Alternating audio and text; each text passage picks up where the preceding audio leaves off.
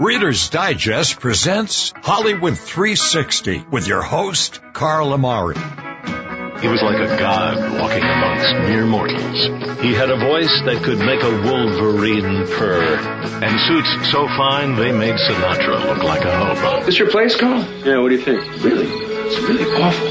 But I have a lot of things that are on order. You know, credit trouble. Pay more attention to your schoolwork and less to the radio. You always listen to the radio. It's different. Our lives are ruined already. The Whistler. This tape will self-destruct in 5 seconds.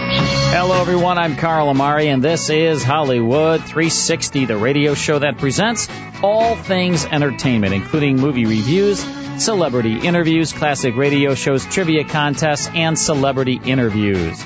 This hour on Hollywood 360, Helen Hayes and her Broadway theater group star on the CBS Radio Workshop. But first, national movie critic Sarah Adamson is here to review two films that recently released, Bridge of Spies and Rock the Kasbah. Hey, Sarah, how are you? I'm doing great, Carl. How are you? Excellent. Let's talk about Bridge of Spies. Something important has come up. We've got a Soviet spy. But there's a wrinkle. They got our spy pilot. With a head full of classified information. So what's this film all about? It's rated PG. It's based on true historical facts by DreamWorks Pictures. The setting is the Cold War in 1957 through the 60s. Tom Hanks stars as James Donovan, and he's an American insurance lawyer who becomes an unlikely hero. Yeah. Oh, boy. He's asked by his boss to defend Rudolph Abel, who is actually accused of being a Soviet spy. Right. And when he's found guilty, Hanks advises the judge to keep him in jail rather than give him the death penalty. Right. Because he figures, oh dear, what if they catch one of our guys? What are we going to do? Right. So Tom Hanks, as this his attorney, comes up with this idea to keep him alive, right? Yes. He kind of appeals to the judge. Keep this guy alive because you never know when they're going to capture one of our guys. And sure enough, that's exactly what happens. It did. In a true story. It did, 3 years later. Yeah. And the director here is, we have to mention, the wonderful Steven Spielberg. All right, another clip from Bridge of Spies. Just tell me that you're not going to be in any danger. I don't even care if it's the truth. Give me something to hold on to.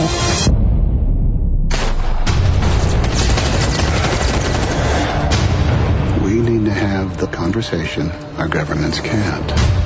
So what did you think of this film? No, I'm way in. 3.5 stars out of 4. You know, this is one of the best movies of the year, and I believe it'll be nominated for an Oscar. Yeah. The filming is excellent, and at times Spielberg uses a special camera lens to create even a bluer blue, and you feel really cold in Russia. Oh, yeah. I got to tell you, I saw this movie, and I was absolutely mesmerized by this film. And I think it's one of, if not the best movie that he has done since Saving Private Ryan. I mean, it's just incredible. And I'm talking about Steven Spielberg here. Exactly. Oh, I agree, too. And, you know, at my screening, people were standing up clapping. Yeah.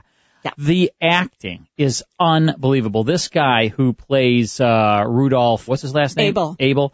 This guy, Mark Rylance, yes. I believe his name is. Yes. Oh, my gosh. So good. Unbelievable. And then Hanks' wife, Amy Ryan, who's a terrific actress. She's incredible. I just loved her. And Tom Hanks, does he ever give you a bad performance? I mean, every performance that he does is Oscar worthy. Yeah. He's definitely one of the best actors out there. And he just upped his game here. It was so great to see them working together again, Spielberg and Hanks. You absolutely need to see this movie. Yep. It's unbelievable. All right, 3.5 stars for Bridge of Spies. Let's talk now about Rock the Kasbah. What happened to that smile you had? That Richie Land smile? You were really something. Not worse, sweetheart. M. I booked tours, dude. Bring this chick. For money. For a ton of money. To Afghanistan? So what's this film all about? It's rated R. It's a comedy by Open Road Films. Bill Murray is a washed-up rock and roll manager from Van Nuys, California. And in a last kind of ditch effort to save his business, he has his only client, Zooey Deschanel, go on a USO tour to Afghanistan. Of all places. Yeah, you got to go to Afghanistan. You'll be singing to a room of 2,000 people. Yeah, Afghanistan's. Yeah, gotta go. Woo-woo. So when he gets there, he meets Kate Hudson. Right. And she plays this really wacky character. Very kind of wacky. Lady of the evening. Yes. Mm-hmm. Mm-hmm. And what happens, which is a real twist in the movie, Murray all of a sudden hears another voice. Yes. And it's this beautiful voice coming out of a cave, no less. Uh-huh. And it's this girl, it's this teen. Yeah. And so he ends up having her go on the show Afghan Star. Right, which is sort of like an American Idol. Yes. But for Afghanistan. It is. All right, another clip from Rock the Kasbah. Last night, I heard a girl singing. This has got to be fate. They are forbidden to sing. They will kill her and then kill us. These are the very good guys. We got to help these guys. I must sing. It is God's will. And it's safe? It's safe as milk. So what did you think of this film? Carl, I am way out. 1.5 stars. You know, this really is the worst movie of 2015.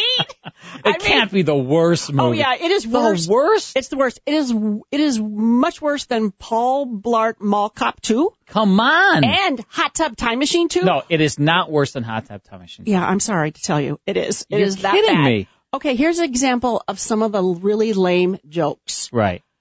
The chick in the red burqa didn't get the memo. Yeah, oh man. Oh boy. So terrible writing. Yeah. And so why would Bill Murray, the best in the business as far as I'm concerned, why would he sign up to do this film? I have no idea. It's just a total waste of his time and our time to even sit through it.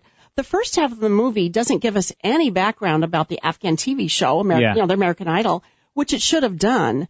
There was a documentary on Afghan Star, which was wonderful. Yeah. But this is not even close to that movie. All right, so how many stars? 1.5. 1.5. Oh, you're being nice, huh? 1.5 stars. Rock the Kasbah.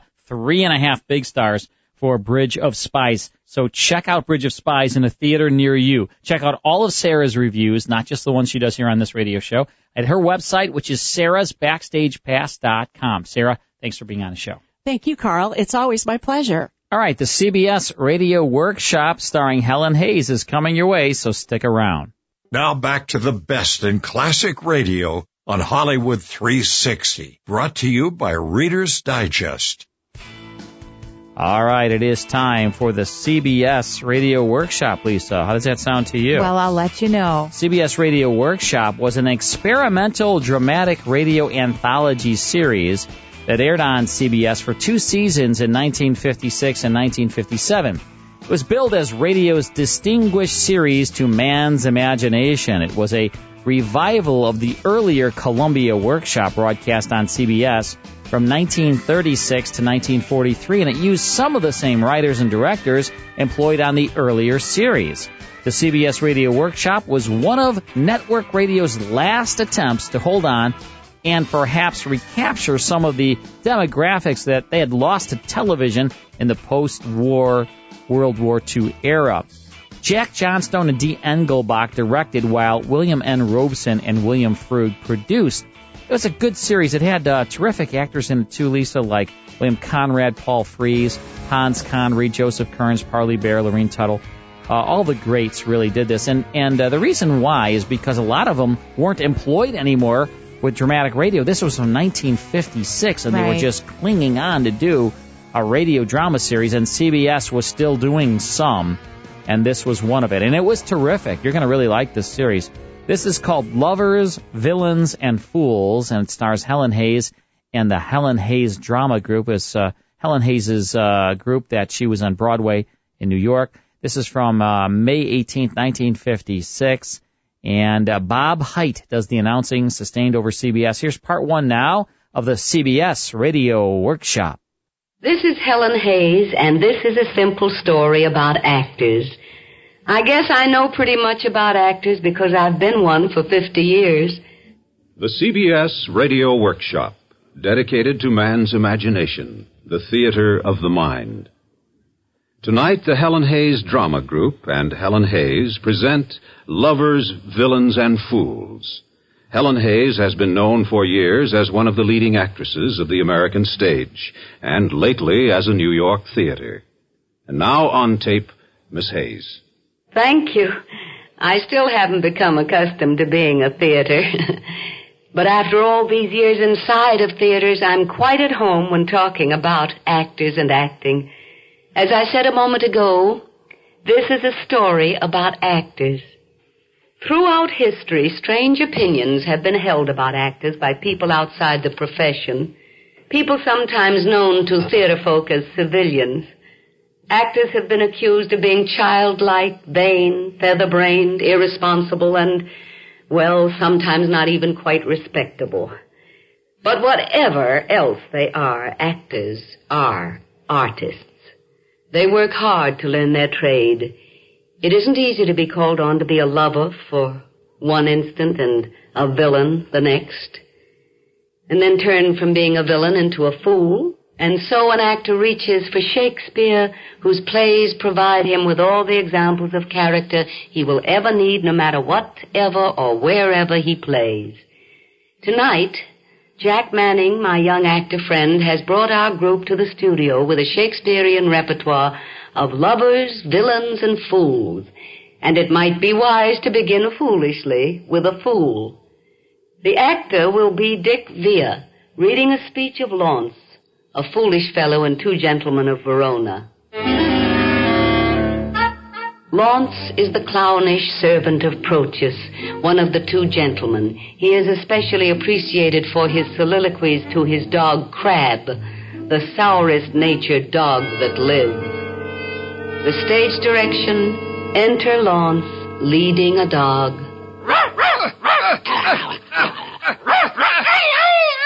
Oh, when a manservant shall play the cur with him, look you, it goes hard. One that I brought up of a puppy. One that I saved from drowning when 3 or 4 of his blind brothers and sisters went to it. I have taught him, as you might say, precisely. Thus I would teach a dog. I was sent to deliver him as a present to Mistress Sylvia from my master.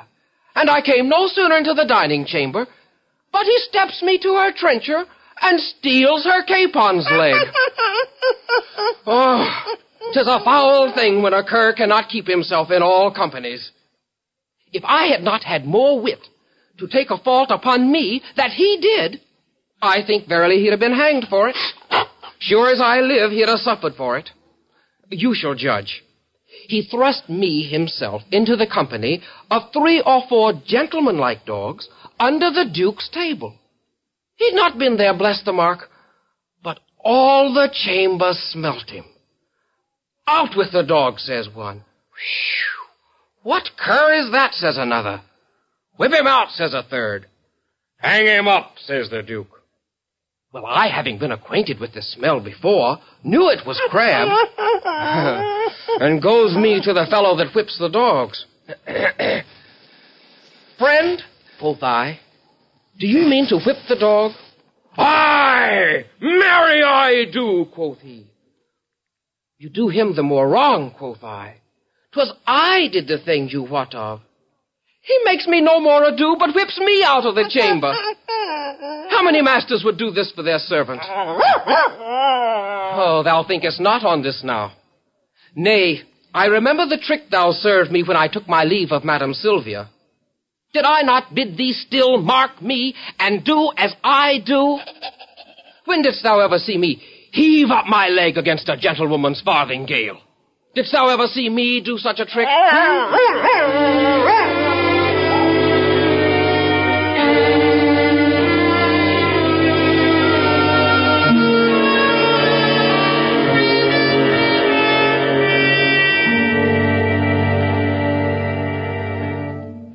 Certain people may think it's easy for an actor to play a fool because they fondly believe that an actor is a fool to begin with. Well, is he really? Certainly an actor does his work earnestly and honestly. Mr. J.B. Priestley, the author, has this to say. I prefer acting that I see in the theater, says Mr. Priestley, to acting that I see in the Harley Street consulting room, in the law courts, or the Houses of Parliament. The man who openly plays a character part for 2 hours a night is more likely to remain in a healthy state of mind than the man who plays a character part day and night, using every room he enters as his stage. So much for who is the fool. Now in Twelfth Night, Shakespeare tells the story of lovers and demonstrates his fondness for disguising his heroine as a boy, thus fooling a lovesick swain. Joseph Warren plays the Duke, and Terry Clark plays Viola.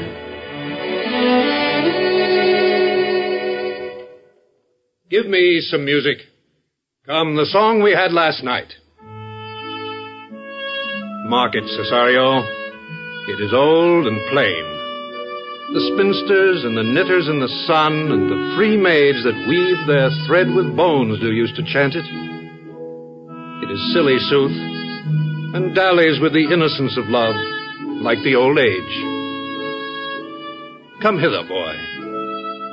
How dost thou like this tune? It gives a very echo to the seat where love is throned. Thou dost speak masterly.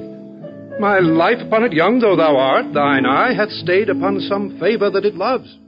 Hath it not, boy? A little by your favor. What kind of woman is't? Of your complexion. She is not worth thee, then. What years, i' faith? About your years, my lord. Too old, by heaven. Let thy love be younger than thyself, or thy affection cannot hold the bent. For women are as roses whose fair flower, being once displayed, doth fall that very hour. And so they are. Alas, that they are so, to die even when they to perfection grow. Once more, Cesario, get thee to yon same sovereign cruelty. But if she cannot love you, sir. I cannot be so answered. Oh, sooth, but you must. Say that some lady, as perhaps there is, hath for your love as great a pang of heart as you have for Olivia. You cannot love her, you tell us, so must she not then be answered? There is no woman's sides can bide the beating of so strong a passion as love doth give my heart. Aye, but I know. What dost thou know? Too well what love women to men may owe. In faith they are as true of heart as we. My father had a daughter, loved a man. As might be, perhaps, were I a woman, I should your lordship. And what's her history? A blank, my lord. For she never told her love, but let concealment like a worm in the bud feed on her damask cheek. She pined in thought, and with a green and yellow melancholy she sat like Patience on a monument, smiling at grief. Was not this love indeed? Oh, we men may say more, swear more, but indeed our shows are more than will, for still we prove much in our vows, but little in our love. But died thy sister of her love, my boy? I am all the daughters of my father's house, and all the brothers too, and yet I know not. Sir, shall I to this lady? Aye, that's the theme. To her in haste. Give her this jewel. Say, my love can give no place, bide no denay.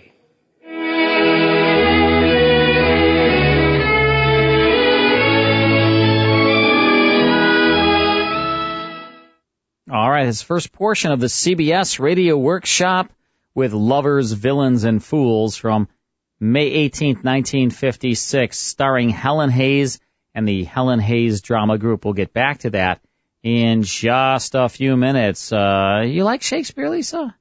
I don't know if I'm smart enough. You know who likes Shakespeare? My son. Stacy Keach. Stacy Keach loves Shakespeare. It takes a certain type of an intellect. I don't know. I mean, how about him in Macbeth, right? Yeah, oh exactly. My gosh. He's done plenty of Shakespeare. I know in Washington, D.C. He loves Shakespeare. Yeah. He's done a lot of sonnets he's read sonnets on CDs and things. He's just a huge William Shakespeare fan. Me, I don't get it, really. I don't get the whole William Shakespeare thing. It takes a long time to, feel and understand the language. Yeah, I mean, I guess you probably have to score higher than a 12 on your ACT. Yeah. To enjoy it. So that's why I don't enjoy it. Right. I don't know about that either. But I just don't get William Shakespeare. You have to be exposed to it so much. I mean, I've gone to so many plays, and honestly, it takes me at least the first half of the show to start understanding the language. That's what I want to do. Go to a show and not know what the heck's going on the first half of it. Yeah, it takes some time. And then, it's a commitment, as I say. You work through it, your brain hurts a little bit. It's true. I am okay with not going. We'll stick with the comedies for Carl. Yeah. All right, 2002 biography crime drama. This stars Leonardo DiCaprio. Take a listen. Drop it! Relax. You're late, all right? My name's Alan, Barry Allen, United States Secret Service. Your boy just tried to jump out the window. My partner has him in custody. I don't know what you're talking about. All right, there is the movie. We're trying to identify Leonardo DiCaprio as the star, as one of the two stars, really. All right, give us a call if you know what movie that is. Toll free 855-360-H360. The H is A4. Toll free 855-360-H360. Identify that movie that stars Leonardo DiCaprio, and you'll win some fun prizes. Call right now, and we'll be right back. And now back to Hollywood 360 with Carl Amari. Brought to you by Reader's Digest. Thank you, Adam West. This is Hollywood 360. I'm your host, Carl Amari. Lisa Wolf across the console from me, looking illuminating. Illuminating. You have to come up with some brand new adjectives. I don't have the vocabulary you do, Lisa. Yeah, it's you know tough. what? I know. It's hard to keep up with Lisa. All right. Identify this movie. Drop it! Relax. You're late, all right? My name's Alan, Barry Allen, United States Secret Service. Your boy just tried to jump out the window. My partner has him in custody. I don't know what you're talking about. What movie is that? Let's ask Pat. Hey, Pat from Minnesota. What's going on? How are you? I'm great. How are you? Pat, I have to ask you this. Are you watching Fargo on FX? No. Oh man, you should. I mean, I know it's North Dakota, but when I hear Minnesota, I think of North Dakota. Don't ask me why. Maybe because they rhyme. I have been watching this thing Fargo. It's unbelievable. I just thought maybe you were watching it, Pat. I just had this. I was off kilter, I guess. I guess not. So what's going on? How are you? I'm doing fine. Good. You know what movie this is? Catch Me If You Can. Yes. Tag, you're it. Catch Me If You Can. Did you like this film?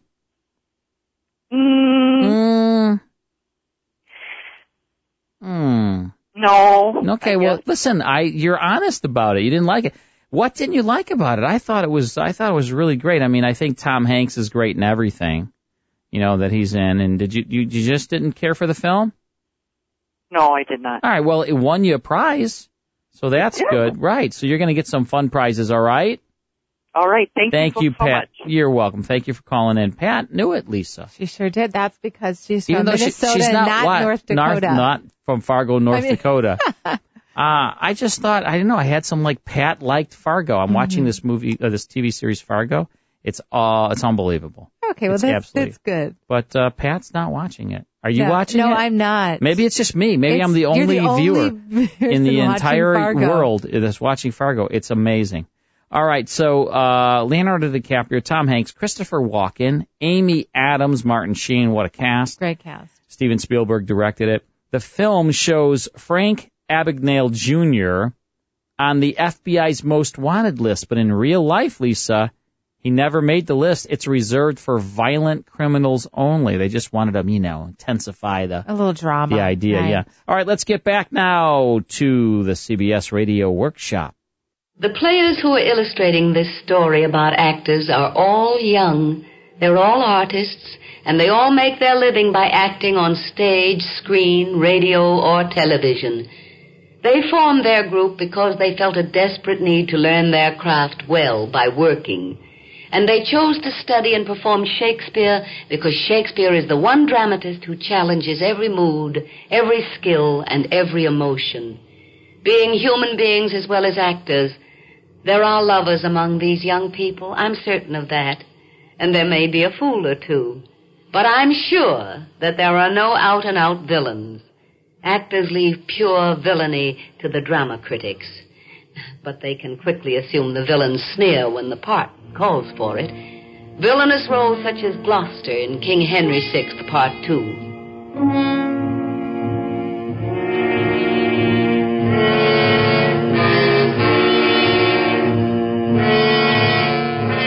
Here's Jack Manning as Gloucester, the man who can smile and murder while he smiles.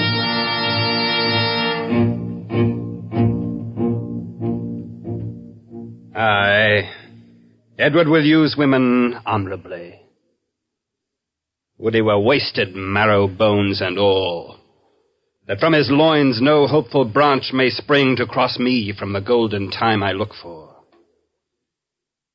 And yet, between my soul's desire and me, the lustful Edward's title buried, is Clarence Henry, and his son young Edward, and all the unlooked-for issue of their bodies to take their rooms ere I can place myself. A cold premeditation for my purpose. Why then, I do but dream on sovereignty. Say there is no kingdom then for Richard. What other pleasures can the world afford? I'll make my heaven in a lady's lap, and deck my body in gay ornaments, and wit sweet ladies with my words and looks. Miserable thought, and more unlikely than to accomplish 20 golden crowns. My love forswore me in my mother's womb. She did corrupt frail nature with some bribe to shrink mine arm up like a withered shrub, to make an envious mountain on my back where sits deformity to mock my body, to shape my legs of an unequal size, to disproportion me in every part like to a chaos, or an unlicked bear whelp that carries no impression like the dam. And am I, then, a man to be beloved? O monstrous fault to harbor such a thought. Then, since this earth affords no joy to me, but to command, to check, to o'erbear such as are of better person than myself, I'll make my heaven to dream upon the crown. And whiles I live, to account this world but hell, until my misshaped trunk that bears this head be round empaled with a glorious crown. And yet, I know not how to get the crown, for many lives stand between me and home, and I, like one, lost in a thorny wood that rends the thorns, and is rent with the thorns, seeking a way and straying from the way, not knowing how to find the open air, but toiling desperately to find it out, torment myself to catch the English crown. And from that torment I will free myself, or hew my way out with a bloody axe.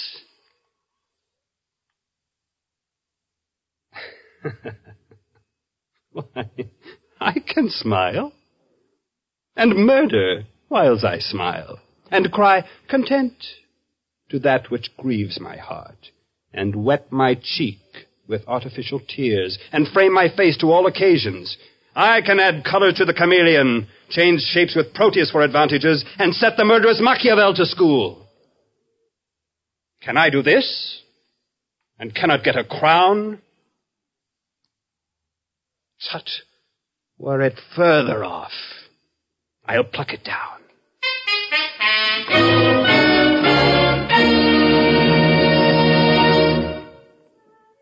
This is Jack Manning.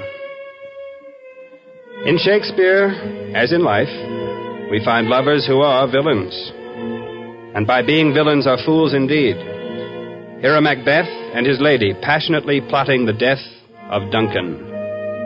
Barbara Joyce as Lady Macbeth, and Douglas Gordon as Macbeth.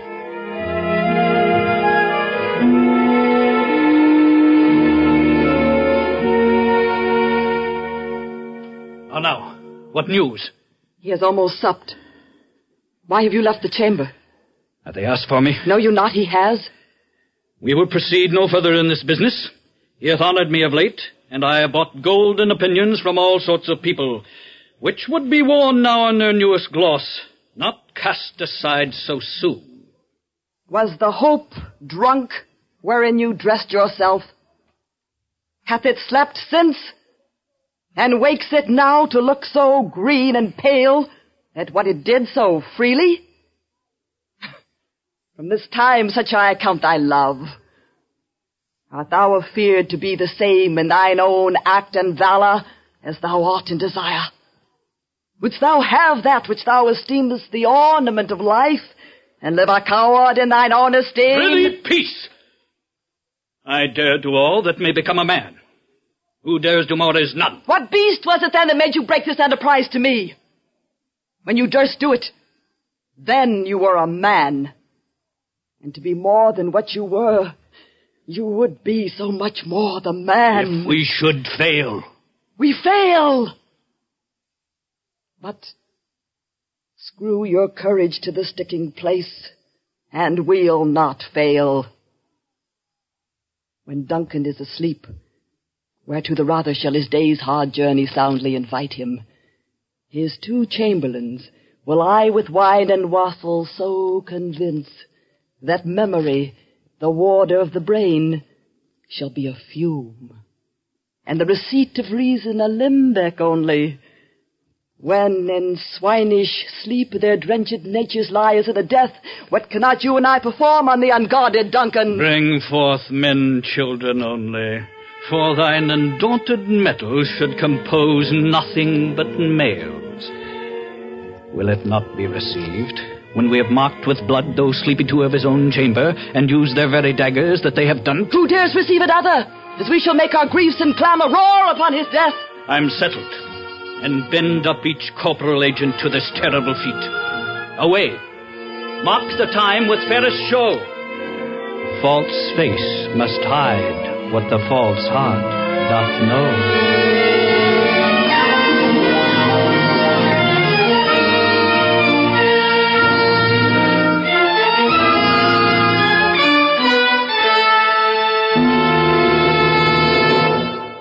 The greatest ambition of all actors is to play Hamlet, and our acting group is no less ambitious than others. So the climax of our story about actors will be a scene from this greatest play of all, a drama that's a treasure house of lovers, villains, and fools. Appropriately for this working group, the scene opens with Shakespeare's instructions to actors young and old in all lands, in all ages. We know it as Hamlet's advice to the players.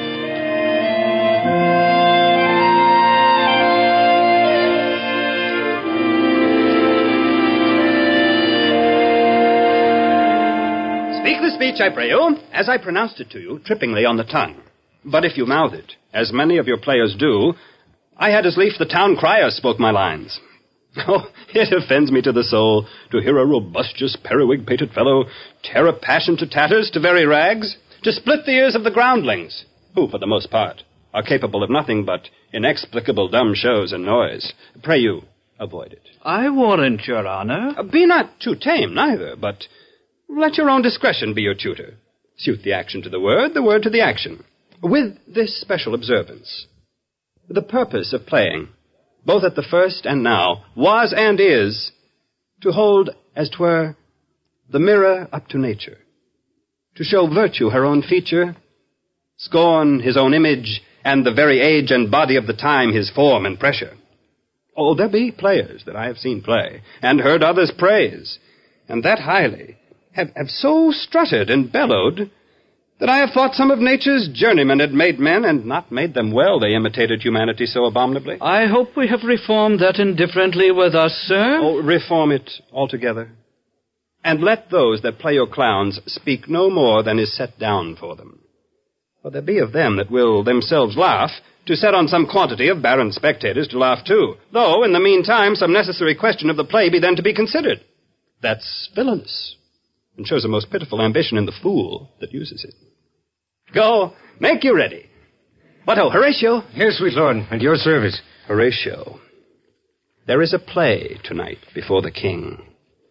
One scene of it comes near the circumstance which I have told thee of my father's death. I prithee, when thou seest that act afoot, even with the very comment of thy soul, observe my uncle, give him heedful note. For I, mine eyes will rivet to his face, and after, we will both our judgments join in censure of his seeming. Well, my lord, if he steal aught the whilst this play is playing and escape detecting, I will pay the theft. They are coming to the play. I must be idle. Get you a place.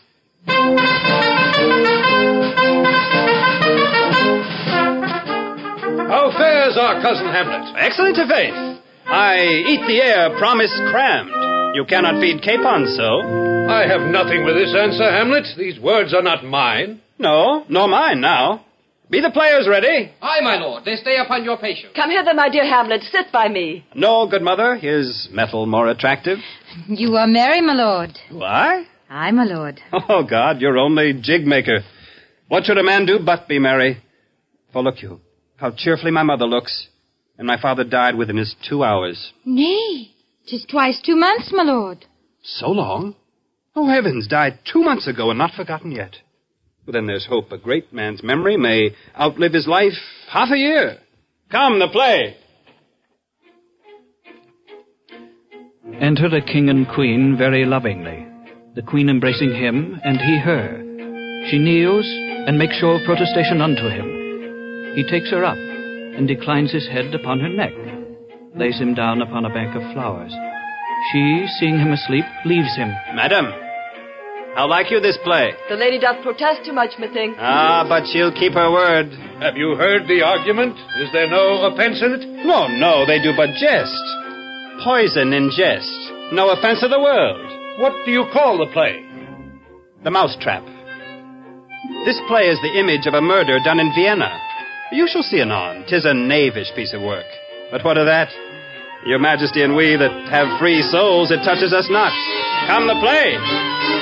Anon comes in a fellow, takes off the king's crown, kisses it, and pours poison in the king's ears and exits.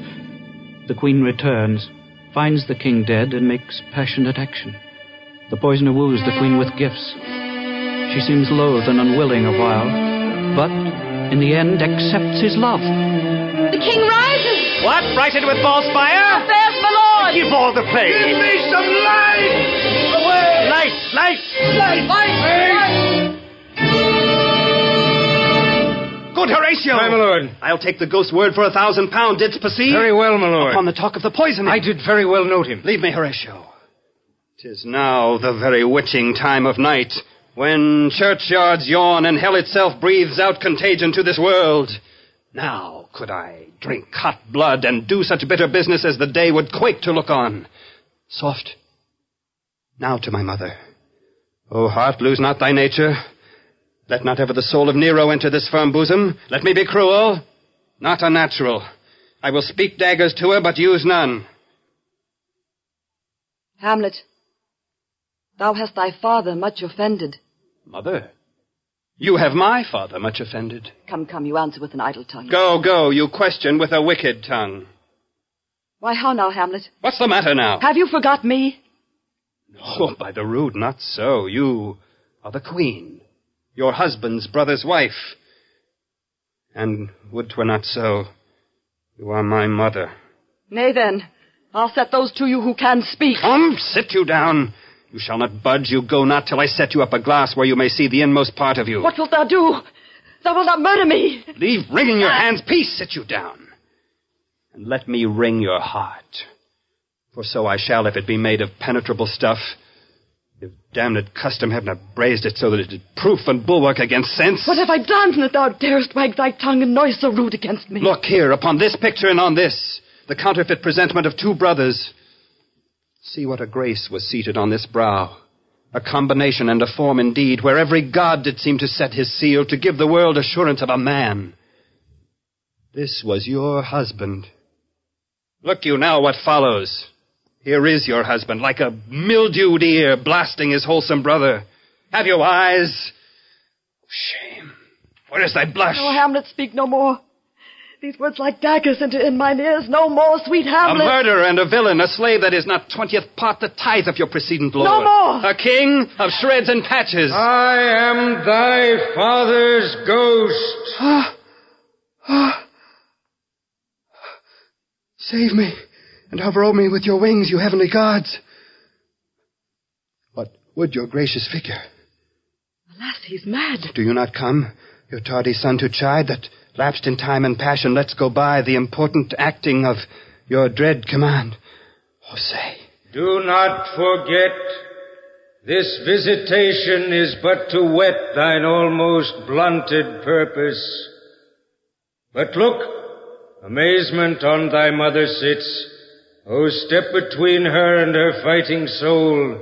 Conceit in weakest bodies, strongest works.